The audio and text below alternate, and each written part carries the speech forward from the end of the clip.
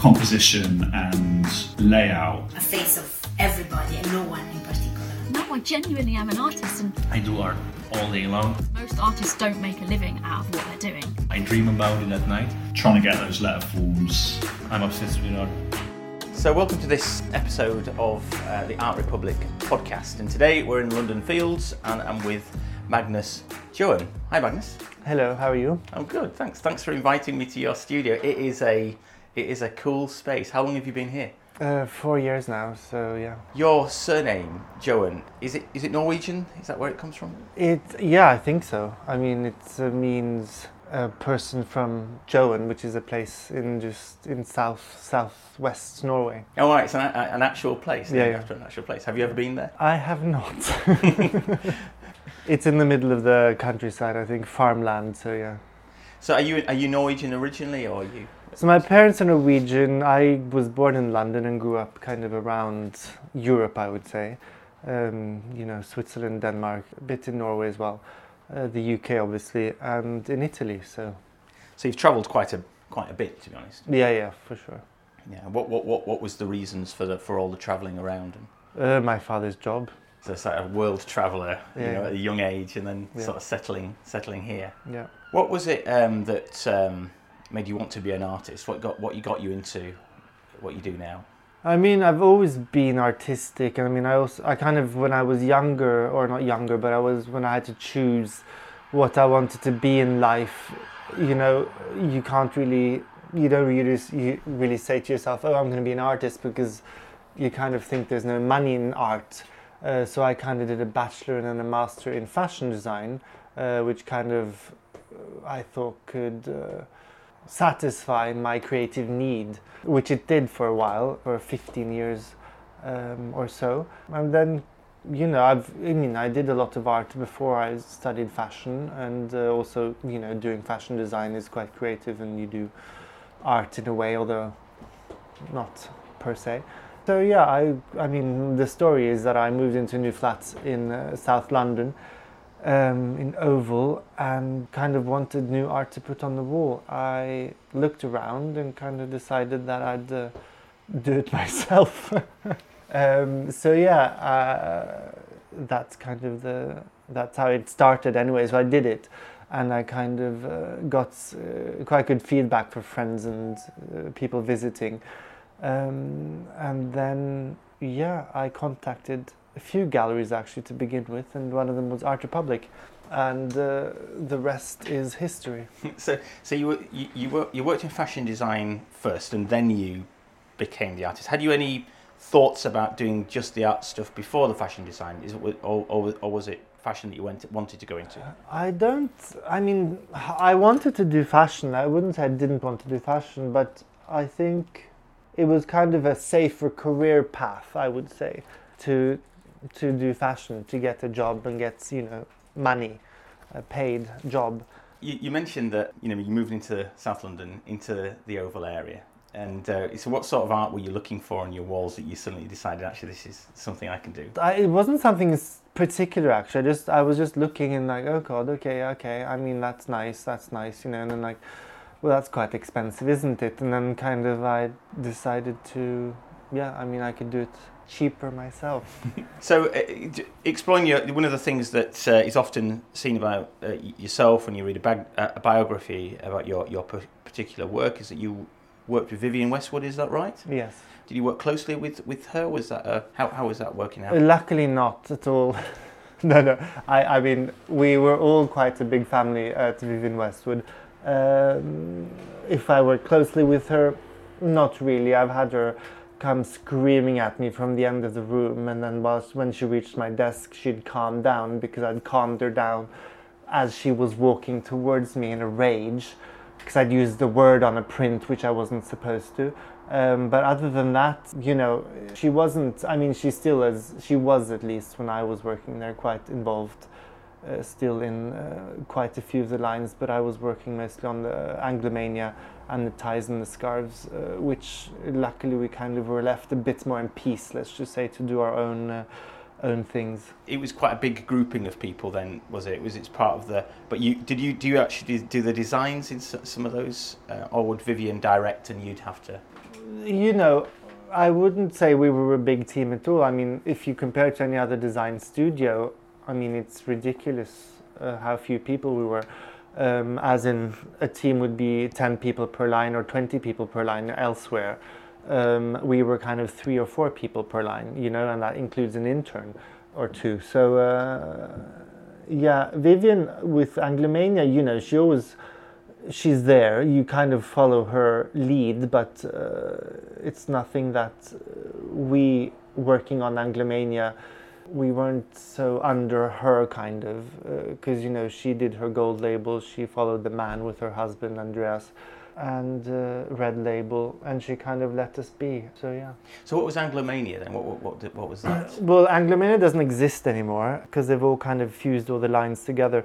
But Anglomania was, I would say, the younger, more fun Vivienne Westwood line. And when did you decide to start selling your work? When did you decide to actually take the plunge and actually become a full-time artist? So I had been, I'd been selling my work, I think, for a year when I kind of decided I had to make a choice. I didn't want to, but I had to make a choice because the art was kind of taking over, both time-wise and also I realized I was kind of making more money on my art than I was in my day job. And it's kind of one of those things where I really didn't want to, but I had to, so I kind of decided to leave fashion because, I'm one of those people, I enjoy going into the office in the morning and greeting people. I was really annoying people. I smile from ear to ear on Monday morning. So yeah, but now I'm here. I'm pretty much alone, apart from the, an occasional assistant here and there. But yeah. But so you're going from an environment where you're quite comfortable, possibly, to a solitary existence doing the art. That must have been quite a big moment for you to get used to. I wouldn't, you trust yourself, and I wouldn't necessarily call it solitary because you have, I have now at least, maybe not in the beginning, but now at least I have so many artist friends, I pick up the phone, I call them, I ask them, and we're all kind of like, oh, did you hear about this? Do you know about this? And so it's, you kind of, yes, you are in a studio, and the other one is probably in a studio on the opposite side of town, but you still, you can communicate quite easily.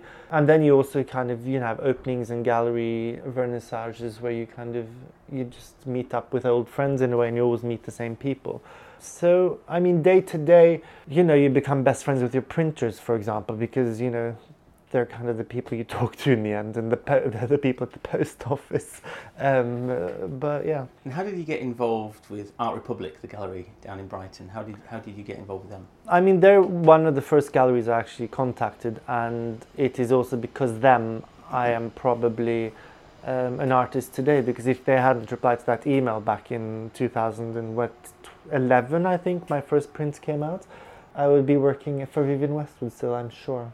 So was it a speculative email that you sent then? What did the email say? Do you remember? No, I can't remember, but I was something on the lines with introducing myself and kind of saying I've had quite good feedback on this. Would you be interested in stocking some of this, I think. And then it took 6 months from that email, and they replied, till I actually sent them the prints, because I actually went back and kind of had to, consider the paper I printed on and things like this, the size and everything. The first images I'd actually done were quite low resolution. So in the end, I kind of decided to redo them. But I was working and traveling so much as well, that kind of took 6 months, and I kind of, after 6 months they were ready, and I kind of said, look, here they are, and they ordered a few just to test the waters, and then soon after they kind of ordered the rest of the edition of my first 3 prints, which was I was quite happy about. Yeah, and what were those prints of? What were they? So there was a Delft grenade, and I think there was a Delft Uzi, and possibly also the Delft skull, which was like a 3/4 view. Have you got them on the computer there? Can you show them? No, I'm looking at the dates from my list actually. Hang on. The 3 first one: Delft Skull, Machine Gun Delft, and Scarab. Just worth noting that we're in your studio at the moment. You got this massive computer with a huge spreadsheet of all the sort of works that you've done. Very organised, I have to say. Well, I have to be. Do you remember the feedback that you got then? So from that moment, because seeing as it was quite a seminal moment and it probably launched your career, what was the feedback that I mean, the feedback was we've never seen anything like this before. You know, the scarabs and things like this and the insects I was doing. So yeah, that was the feedback. I guess they liked them as well somehow. Yeah, I'm sure they said that, but I can't remember. And they look good, yeah. So what about looking around? Skulls, there's portraiture, there's flowers, there's 3D pieces, there's all sorts. I mean, where do you get your ideas from and your energy to come up with these ideas? Well, I travel a lot. I go to Italy a lot specifically. I've lived in Italy as well, obviously. I don't know, I try to get inspiration from wherever I can. But you know, it's one of those things you're constantly searching for, and you kind of just get an idea and you kind of try to follow different ideas. A lot of it, of course, is based on history, and that's kind of one of the things I'm known for as well, to kind of taking old pieces, historical pieces, and kind of reinventing them for the current kind of climate, and kind of breathing new life into things that people don't want on their walls. I mean, I would want them on my wall, but I know a lot of people who necessarily, they wouldn't match their interiors of modern apartments, or they couldn't afford a £5 million masterpiece. So yeah. So looking at some of the works that we've got, so it's interesting hearing that context about breathing new life into historical pieces. And just behind you, there's a beautiful painting. It's an 18th century painting of a still life flowers. It's sort of like Van Huysen. Yeah. Can you tell me about why you would invest in this sort of painting and what you would do with it in the context of your art? Well, I mean, this specific piece, I've bought it at auction. Probably I paid too much for it, but the thing is, it's one of those things where it's very interesting to use in my art, because I can make back the money I paid for it, but also I keep it I still have it, and that's also why there are a lot of artists who kind of tend to destroy art as they are kind of modernizing them by painting things on top of art or old pieces. Not against that necessarily, but I try to I want to keep the original and kind of as it is, so you can kind of also compare the two at the end. This is the original, and that's kind of what you've done with it to kind of make it your own, and also make it something still beautiful without kind of feeling that you've kind of massacred a painting. And so what would you do with that sort of thing? Because I'm just looking at some of your other works, some of your school works, which have this patterned sort of flowery background. Within, is that the way to describe it? I don't even know if it is.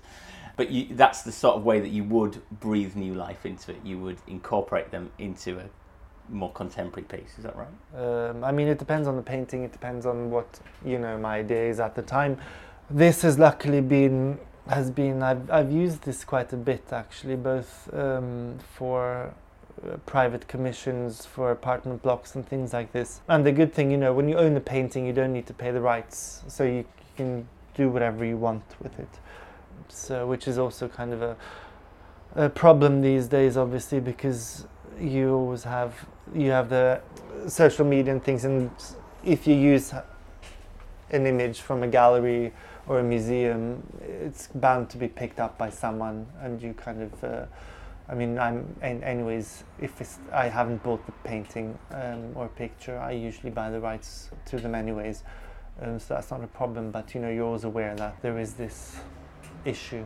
So you do a lot of schools, yeah. You do a lot of grenades as well. Where's that imagery come from? What's the thoughts behind those? I mean, skulls. I mean, it's a human skull. It's it's us humans. I mean, I think as humans we can relate to them quite easily. and it's this since Victorian times, and even much earlier than that, Roman times for that sake. You know, we have this fascination for the dead and the afterlife. I mean, that's what kind of, from the catacombs, you know, in Naples and Rome, you know, you can... So like a Romanesque feel to them as well, would you say? I mean, some of them do. Most of them I wouldn't say so, but it's kind of, that's where the initial thought comes from. And I mean, the Delft pieces obviously was a comment on the fragility of the human mind, as in the ones with the flowers in them are more kind of possibly something to do with, you know, the fear of death and not being scared of death, and kind of thinking of it as something beautiful. And also that something grows out of death. You know, you have flowers growing out of the skull somehow. But also, you know, the funny thing is the still life as well, they have actually been chopped off. So they will also very soon die, you know, because the flowers in a still life don't last forever. So yeah, it's kind of this thing about death and, you know, time and... So is that what we're seeing? We're seeing commentary on life and death throughout all your art pieces, or as a running theme? Not all of them at all. I mean, I think it depends on the piece.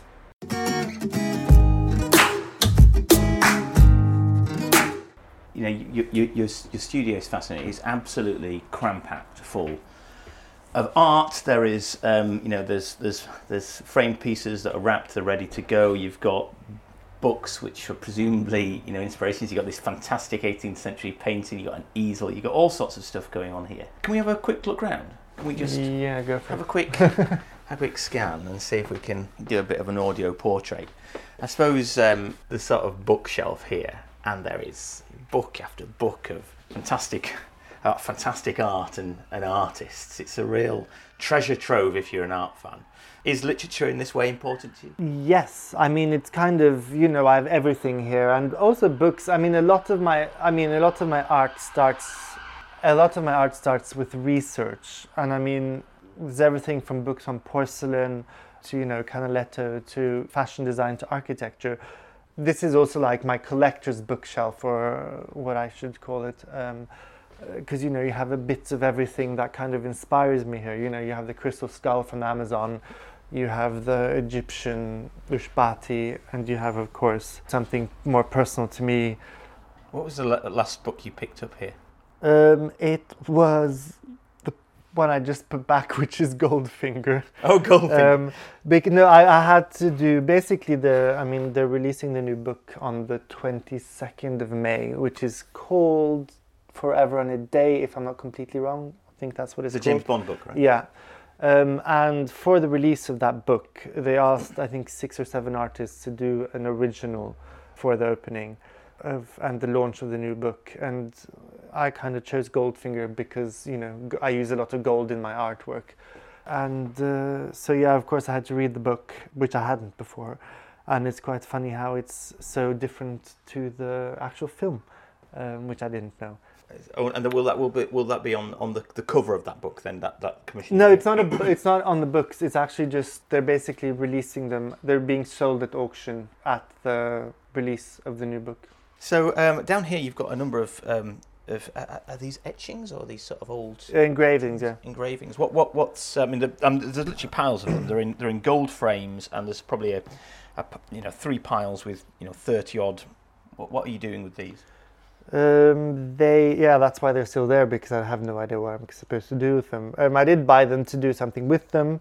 I have still to decide. Yeah, it's an open kind of... I have to leave it until I kind of know what to do with them. I've had a few ideas and I've kind of gone away from them, but they're still here. That's why they're still there, because I want to be reminded of I need to have a thought about what to do with them. So does that give us an insight into your thought process as well? You go to action, you see something like that, you think, actually, yeah, that's going to be good. I could do something with this. Oh, yeah, but actually, for sure. the thought hadn't fully formed. Yeah. I mean, it's very easy to say, I'm going to buy these and I'm going to do, paint something on top, blah, blah, blah. But, when you actually have them physically, don't really want to ruin them, but I think I'll have to.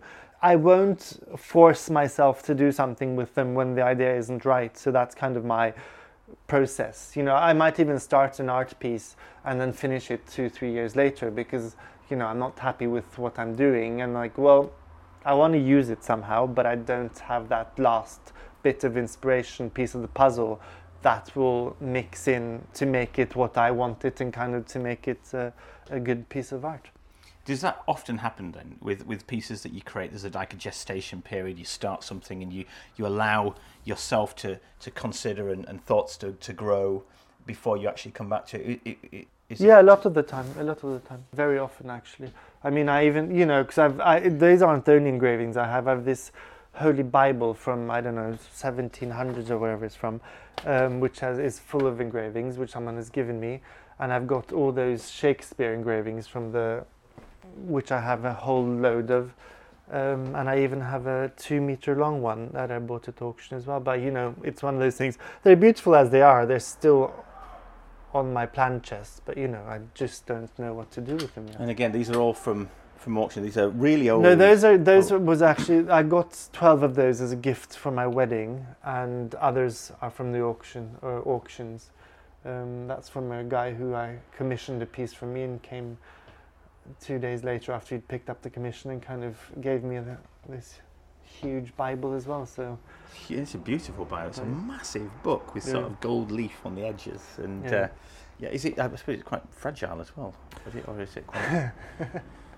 Well, the first thing I did was open it, and the thing came off what's it called, the spine. But let's not talk about that.